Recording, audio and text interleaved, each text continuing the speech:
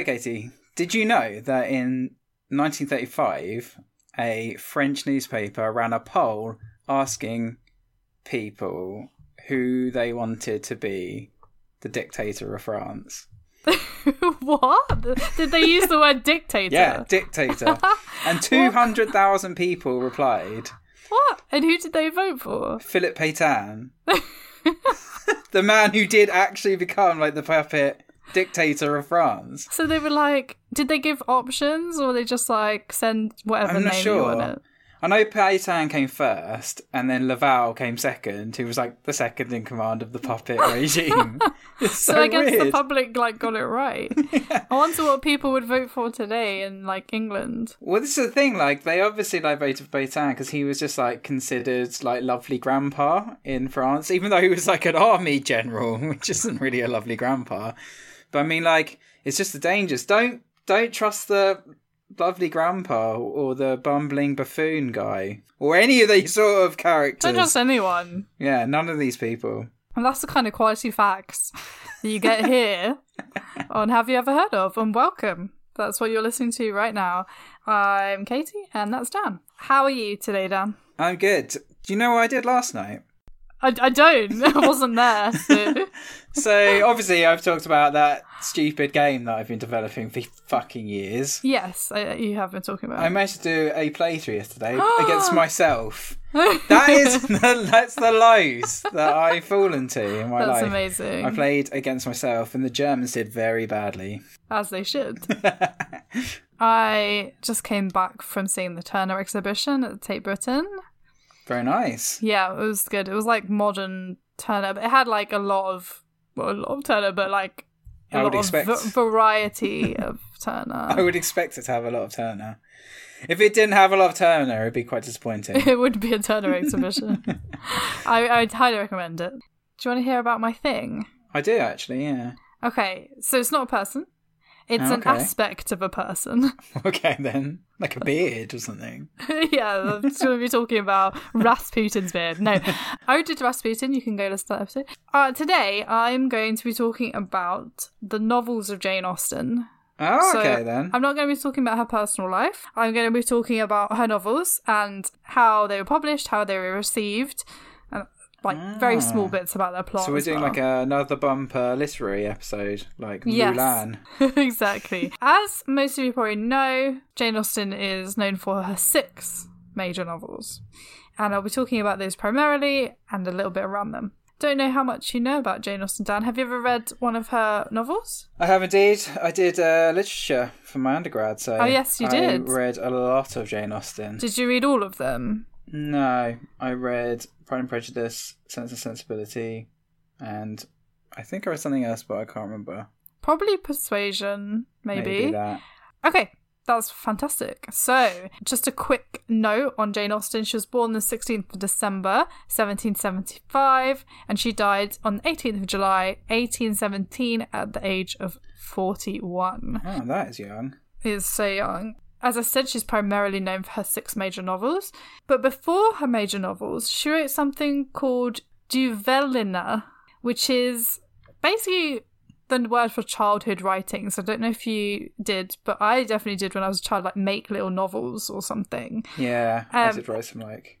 And this is, Duvelina are what works produced by an author or artist in their youth. Okay. And that's the word for it. So 3 of her notebooks survive, containing early short works, and they're like stories or dramatic sketches or verses or other like fragments, and they're now published in a volume called Love and Friendship, which is one of the titles of one of the stories. I don't know if that's all of them, but if you have one of those collections of Jane Austen, which I do, I have all of them in like a box, you may have Love and Friendship, and that's what it is. Okay. So what I'm going to do is I'm going to go through the novels in chronological order of when they were published. It's the historical way. Yeah, it's not necessarily the chronological order of how they were written, but we'll get onto that. Okay. I'm going to tell you the first line of each of these books as a nice little starter. So, do you know the first one? No. First one is one you've read, Sense and Sensibility. Okay, then. And the first line is very simple. The family of Dashwood had long been settled in Sussex. So we know straight from the off it's about a family called the Dashwood family. So Jane wrote her first draft of the novel in a form of letters. This is called an epistolary novel.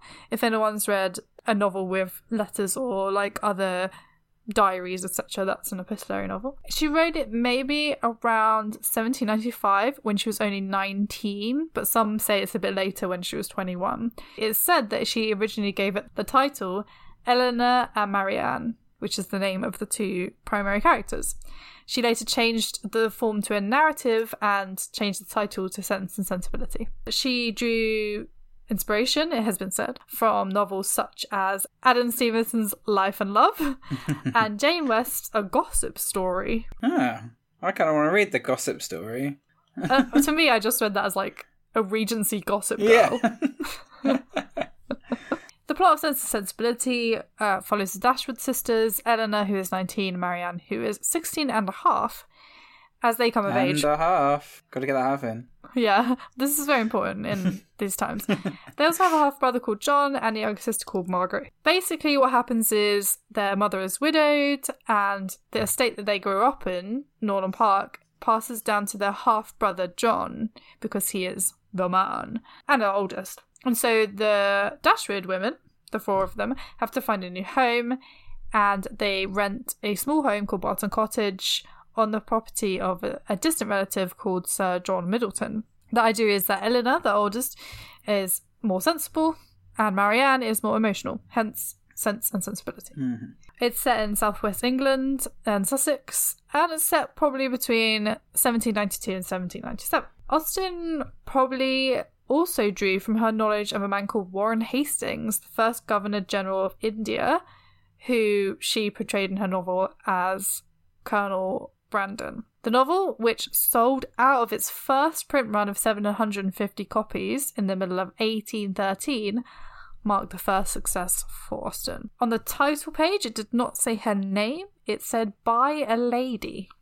So they knew it was by a woman, but not her name. Just by a lady. By a lady. Nondescript lady.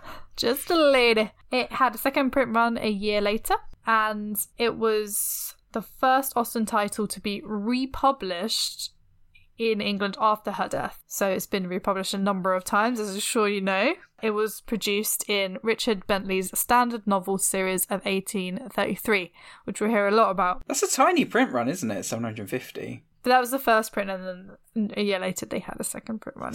That's like academic texts, isn't it? That's like the library print run where you have to pay like £150 for the book. Tiny but big for a lady. Big for a lady, for a nondescript lady. So the novel has been in continuous publication since 1811 and has many times been illustrated, abridged and adapted for stage, film and television.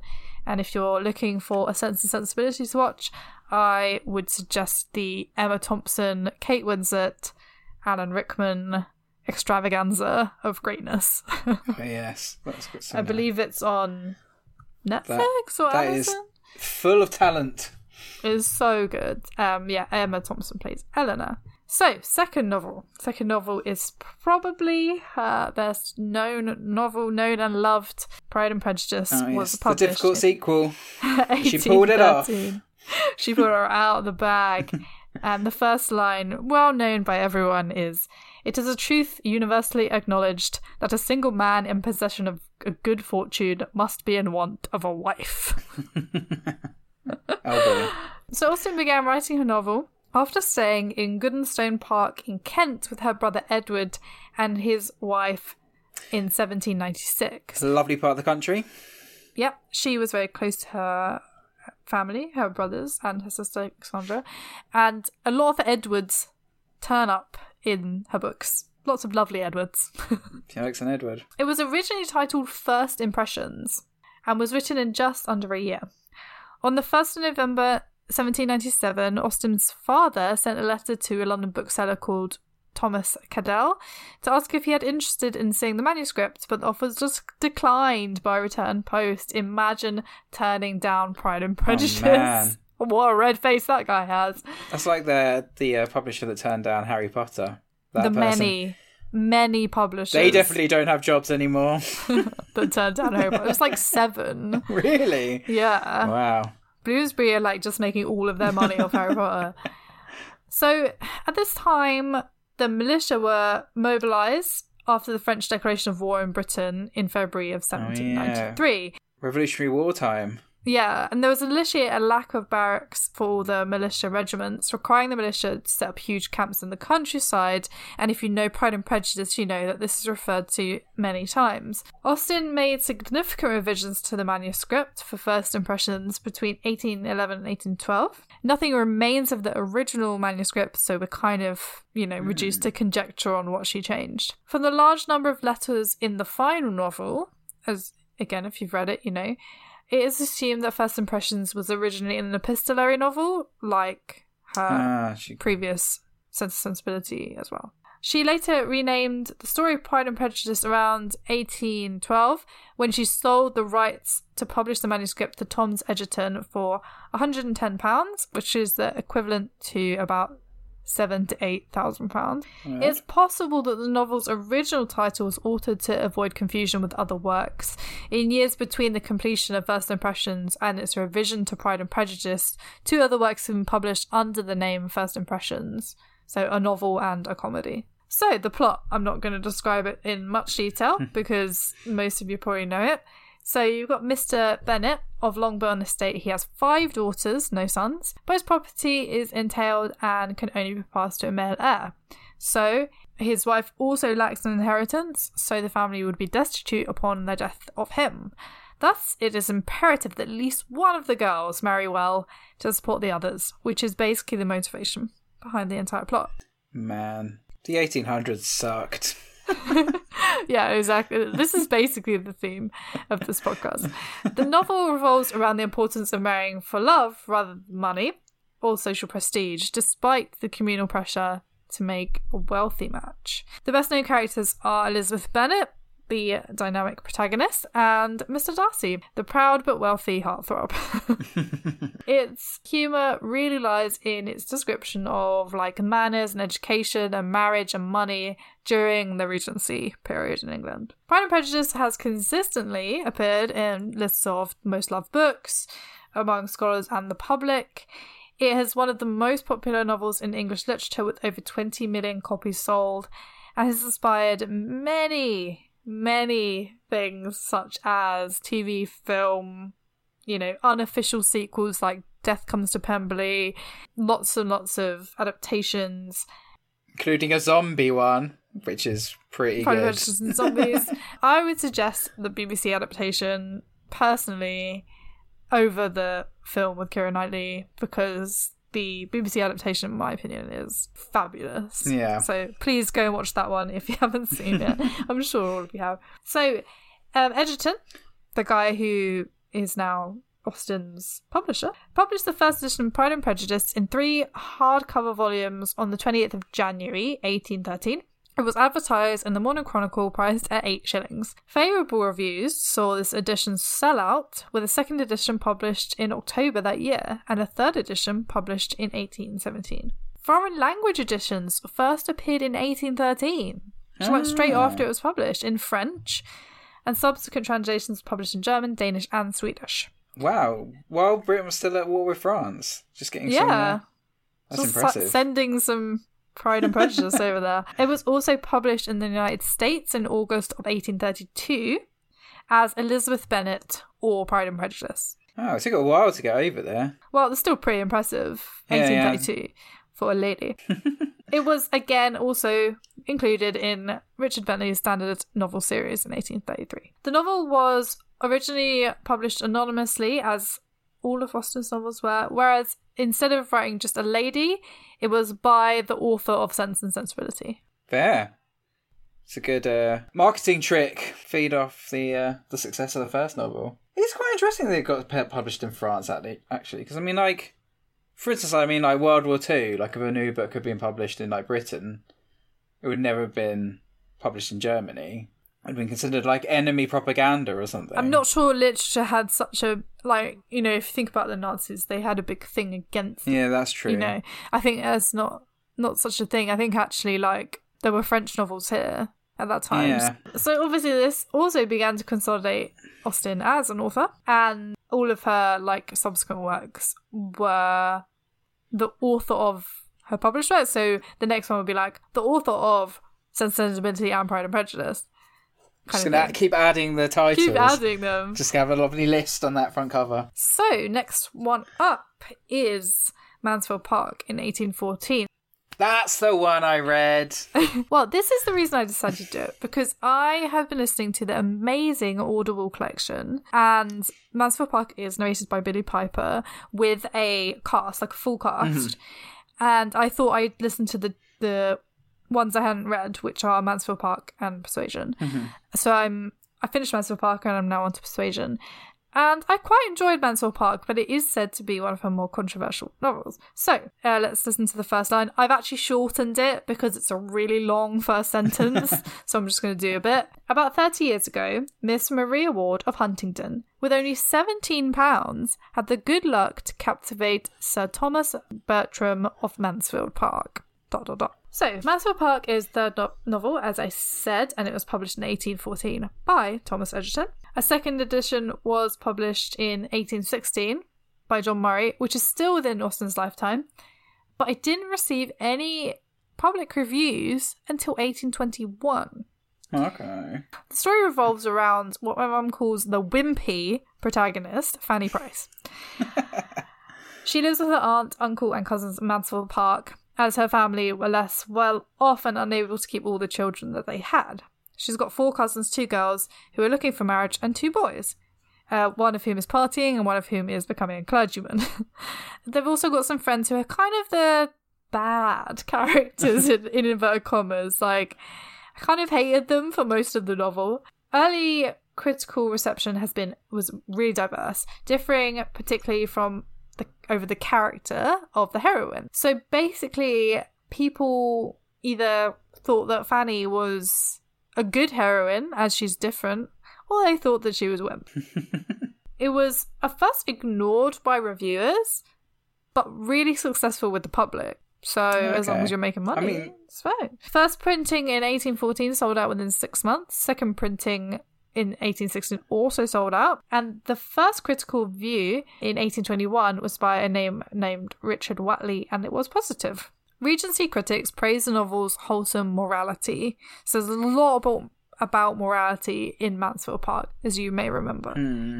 The Victorian consensus treated Austen's novels as a social comedy. In 1911, a reviewer restored the moral perspective, praising Mansfield Park for being artistic while having deeply at the heart of the importance of certain truths about conduct. In the 1970s, Mansfield Park was considered Austen's more controversial novel. In 1974, an American literary critic called Joe Weisenheimer, I think that's how you pronounce his name, described Mansfield Park as perhaps the most profound of her novels and certainly the most problematic. Another American scholar was more negative, describing it as the most eccentric and Austen's greatest failure. He said that the novel had an inane heroine, a pompous hero, a ponderous plot, and a viperish satire. So later in the 20th century, it developed more diverse readings, including feminist and post-colonial criticism, but most influential being Edward Said's Jane Austen and the Empire in 1983. So some have continued to attack and some praise. Mansfield Park is a really diverse novel, like I said. Even I don't know where I stand on it. I actually really enjoyed listening to it, but I don't know if I'd enjoy reading it as much, because it was like, because they did it in a kind of dramatic style. Yeah. I'm wondering if that played on how much I liked it. And I like Billy Piper's voice as well as the narrator. I really wanted to like Fanny and be on her side, but like my mum said, she is a bit of a wimp. So yeah, a lot of the time I was like, you need to get over yourself. It's quite a change from the strong characters of like the previous novels. Yes. Though in 2014, celebrating 200 years since the novel's publication, Paula O'Brien wrote, "Ignore its uptight reputation, Mansfield Park seethes with sex and explores England's murkiest corners." She called it a pioneering for being about mediocrity. So I think that is quite a good analysis, in my opinion. It's been a long time since I've read it. It's been like 15 years or something. Fanny is no Elizabeth Bennet, but nobody is. So if you're expecting another Elizabeth Bennet, you're going to be disappointed. However, we're coming up to another great heroine, in my opinion. And this is Emma in 1815. So the first line of Emma is so good. It just sets the, scene for the whole novel. Emma Woodhouse, handsome, clever, and rich, with a comfortable home and happy disposition, seemed to unite some of the best blessings of existence, and had lived nearly every 21 years in the world with very little distress or vex her. I love that first line. It's just like, oh, great. She's having a great time. She loves it. So basically, Emma is kind of a matchmaking story. It's about youth and romance and misunderstandings. It's kind of like a Shakespearean comedy of errors. Mm-hmm. It's set in the fictional country village of Highbury and the surrounding estates of Hartfield, Randalls and Donwell Abbey, and it involves the relationships of people around that area and many families. The novel was first published in December 1815, but the title page actually dates 1816. As with her other novels, she explores the difficulties of genteel women in Georgian Regency England. So difficult being handsome and rich. Emma is about marriage, sex, age, and social status. Before she began the novel, Austen wrote, "I am going to take a heroine who no one but myself will much like." I like Emma. I think it's really cool. She's kind of spoiled and headstrong, self-satisfied, and she overestimates her own matchmaking abilities. She's blind to the dangers of meddling in other people's lives, and her imagination and perceptions often lead her astray. Emma was written after the publication of Pride and Prejudice and was submitted to publisher John Murray II in autumn of 1815. He offered Austen £450 for this, plus the copyrights of Mansfield Park and Sense and Sensibility, which she refused. Instead, she published 2,000 copies of the novel of her own expense, retaining the copyright and paying a 10% commission to Murray. The publication in December 1815, though it was dated the next year, consisted of a 3-volume set, and the price was £1, 1 shilling, which is a guinea per set. Prior to the publication, Austen's novels had come to the attention of the Prince Regent at the time, and this resulted in the first dedication in Emma being dedicated to the Prince Regent. So this would be Regent Prince George, right? From Blackadder III. Yes, you're right. Cool. She dedicated it to Hugh Laurie. Amazing. Imagine. So in America, back to America, copies of the first publication were sold for $4 a copy in 1818, as well as the number of copies of this edition is unknown. But there was another edition in 1833, and then again in 1838. So it must have been popular. The French edition was published in 1816, and a second French version was published for the Austrian market as well. Richard Bentley reissued Emma in 1883 in his set of novels that I've been talking about all the way through, the standard novels. This issue did not contain the dedication page to the Prince Regent. Oh man! Emma has remained in continuous education for the remainder of its time, and editions have been translated into all sorts of languages, including Arabic, Chinese, Danish, Dutch, German, Italian, etc. I want to see the recent film of this. With, I've seen it. Is it good? It's fantastic. I really love Anya Taylor-Joy. Yeah. She is my wife. She doesn't know it yet, but she is. But yeah, it's really, really good. I would recommend it to anyone. It's Anya Taylor-Joy as Emma, Bill Nighy as her father. Would you say that she's had like the character of Emma has had like a massive effect on like just like female like British characters in especially like sitcoms and stuff? Yeah, she's like a kind of she wants to be a matchmaker, but she doesn't see like the quote unquote love that's standing in front of her. So her love interest in this is Mr. Unlikely, who is an older man, but in the film it's not played by an older guy. It's played by Johnny Flynn, who you may know from the TV show Lovesick. It was really good, and their chemistry is absolutely amazing. So I would definitely suggest it. It's very quirky, it's very bright colours, it's very it's a comedy. And I think that's how it should be intended. Yeah. So I didn't give you a rundown of the plot, really, but the plot is Emma is a bad matchmaker. And she, like, fannies about. And she realises she loves Mr. Knightley. That's it. That's the whole thing. There's no, like, drama. There's drama, but it's comedy drama, really. Okay, so prior to the publishing, John Murray had a reader called William Gifford, basically a reviewer, who said, "Of Emma, I have nothing but good to say. I was sure of the writer before you mentioned her." So he could tell it was by the same person who wrote the previous novels, which is really great. Distinctive style. All of the early reviews of Emma were generally favourable and much more numerous of her other novels. So this was like her like hit, her like mainstream. This is like her Smells Like Teen Spirit. Yeah, this one. One of the important reviews, which was published in the Quarterly Review in March of 1816. The subjects are not often elegant, they certainly never grand, but they're finished up to nature and with a precision that delights the reader. Like a look at life as opposed to grand narratives. Yeah, exactly. So Emma was Austen's last novel to be published during her lifetime. And like others, like we've just talked about, has been adapted in a number of films, TV programmes and stage plays. The other film is Gwyneth Paltrow, the original film. But I would suggest the Anya Taylor-Joy one because she is my wife. Okay. So, coming up next, posthumously published, is my favourite Austen, which is Northanger Abbey, published in 1818. And the first line is, "No one who had ever seen Catherine Morland in her infancy would have supposed her born out to be a heroine." So harsh. Northanger Abbey is a coming-of-age novel and a satire of Gothic novels. It was completed in 1803, so it was obviously written a lot before it was published, but obviously it was posthumously published in like 1818. This wasn't like a Silmarillion situation, was it? Where they just kind of like... It's not a prequel.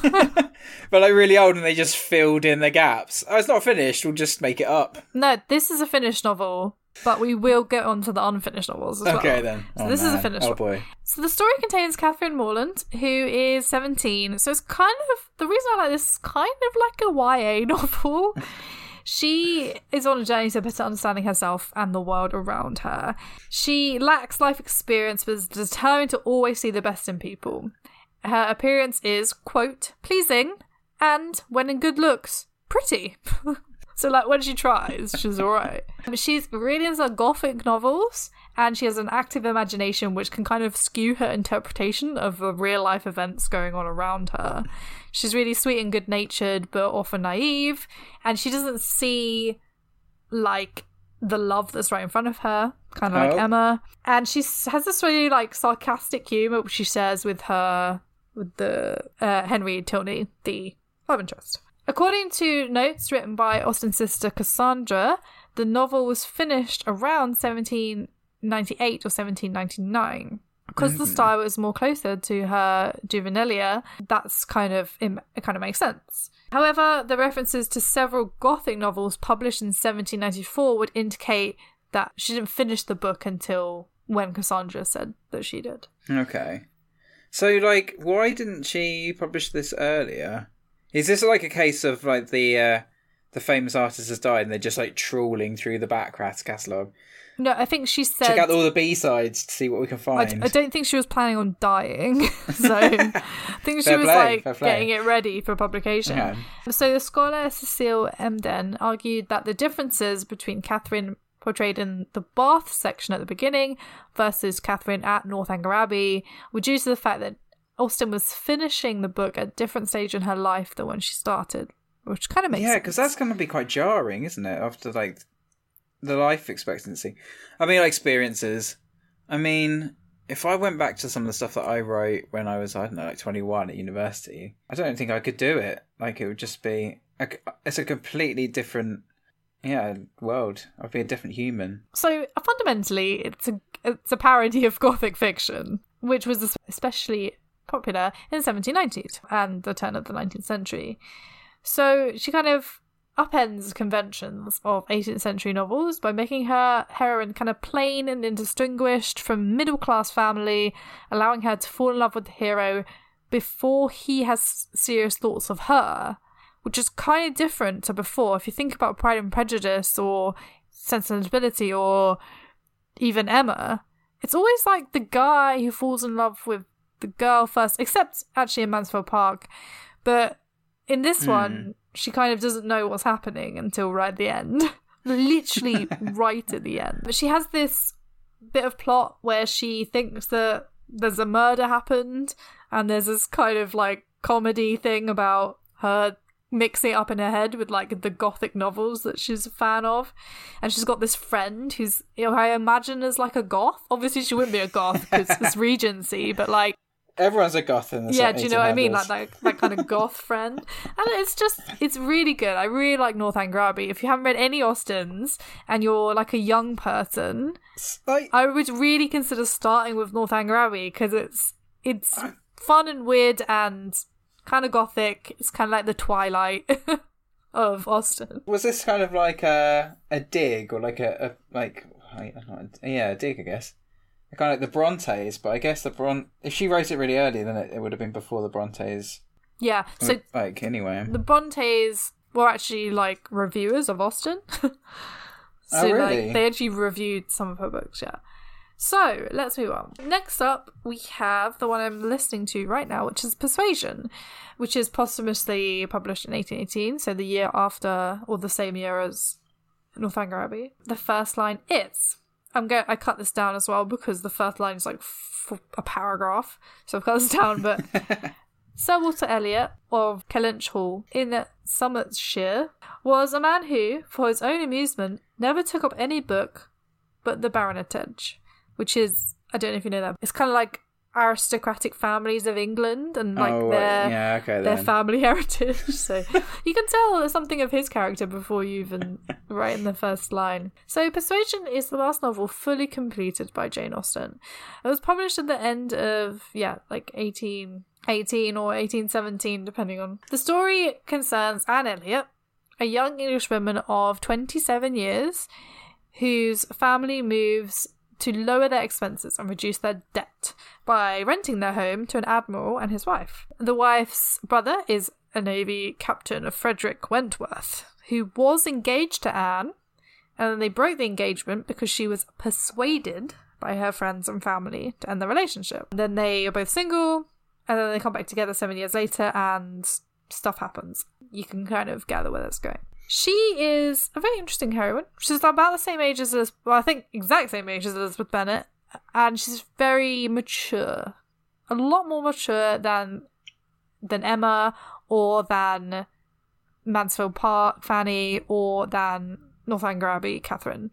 The novel was very well received in the 19th century, but its greater fame came in the 20th and 21st centuries. There's been much scholarly debate on Austen's work since it's been published, and Elliot is noteworthy among Austen's heroines because, like I said, of her maturity. Also, the work in general is seen as her most matured work. It was her last finished one, and it shows a refinement of literary conception, and it was good. So there have been several adaptations.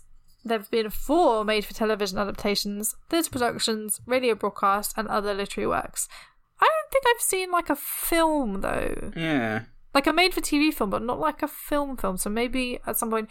To be honest, I'm not sure it would work as a film. Emma's very funny, it's like a comedy. And obviously Pride and Prejudice, Sense and Sensibility, they're romances. I'm just not sure about Persuasion yet. I haven't finished it yet. Yeah, so Austen clearly had this novel in her head to be published. She wrote in a letter to her niece, Fanny Knight, in March 1817 that she has a novel which may appear in about 12 months hence. And that was just before she died. So she must have already had this novel, like, in her head to be published.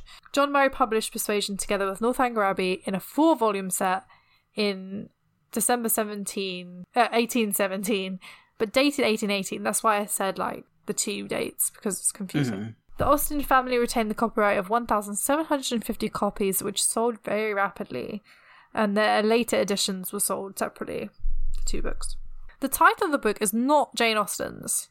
but her brother Henry's, who named it after her death. There's no known source that documents of what Austen intended to call her novel. Whatever intentions might have been, she spoke of the novel as The Elliots, according to the family, and some critics believe that this is probably the title she had planned for it. Henry Austen supplied a biographical note of his sister in which her identity is revealed in the publication of Persuasion. So that's the first time she's no revealed. no longer an anonymous author. Intriguing. So we're going to talk about 3 more things. So those are her 6 novels. Mm-hmm. We have a couple more things to talk about. One of them is Lady Susan, published in 1871 posthumously. And it starts, "My dear brother, I can no longer refuse myself the pleasure of profiting by your kind invitation when we last parted of spending some weeks with you at Churchill. ... So Lady Susan is a short epistolary novel by Jane Austen, probably written in 1794, but not published until 1871. So quite a time after she had died. Yeah, that is. Like 60 years after. This early complete work, which the author never submitted for publication, describes the schemes of the title character. Lady Susan Vernon, a beautiful and charming recent widow, visits her brother and sister-in-law, Charles and Catherine Vernon, with little advance notice at Churchill in their country residence. She is around 35 or 36, so like this is middle-aged at that time. Mm-hmm. And she's the daughter of an earl. She's only been a widow 6 months, but she's known to flagrantly manipulate and seduce single and married men. So the theme and the focus are moral issues, close to a lot of her other works, but with a very different outlook. So Lady Susan has very few parallels in 19th century literature. She's selfish, she's unscrupulous, she's scheming, she's highly attractive to men, and she is unashamed about her relationship with a married man. She subverts all of the standards of a romantic novel, and she has an active role, not only being beautiful and witty, but also kind of slutty. It's interesting, because that is how I picture most people being, well, especially from like the upper classes. What, kind of slutty?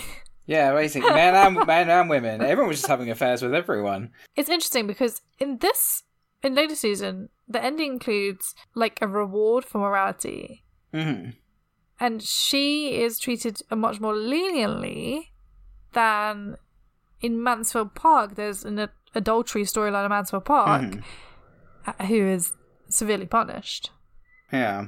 So it's kind of weird that she wrote 2 novels that are quite different, but it was completed during her lifetime and she never published it. So I almost feel like maybe she didn't want it to be published. Yeah. Do you know what I mean? Like if you don't set out to publish something, maybe you never wanted it to be. I haven't actually read Lady Susan, and it's not in my beautiful set of Jane Austen novels that my mum bought me a couple of years ago.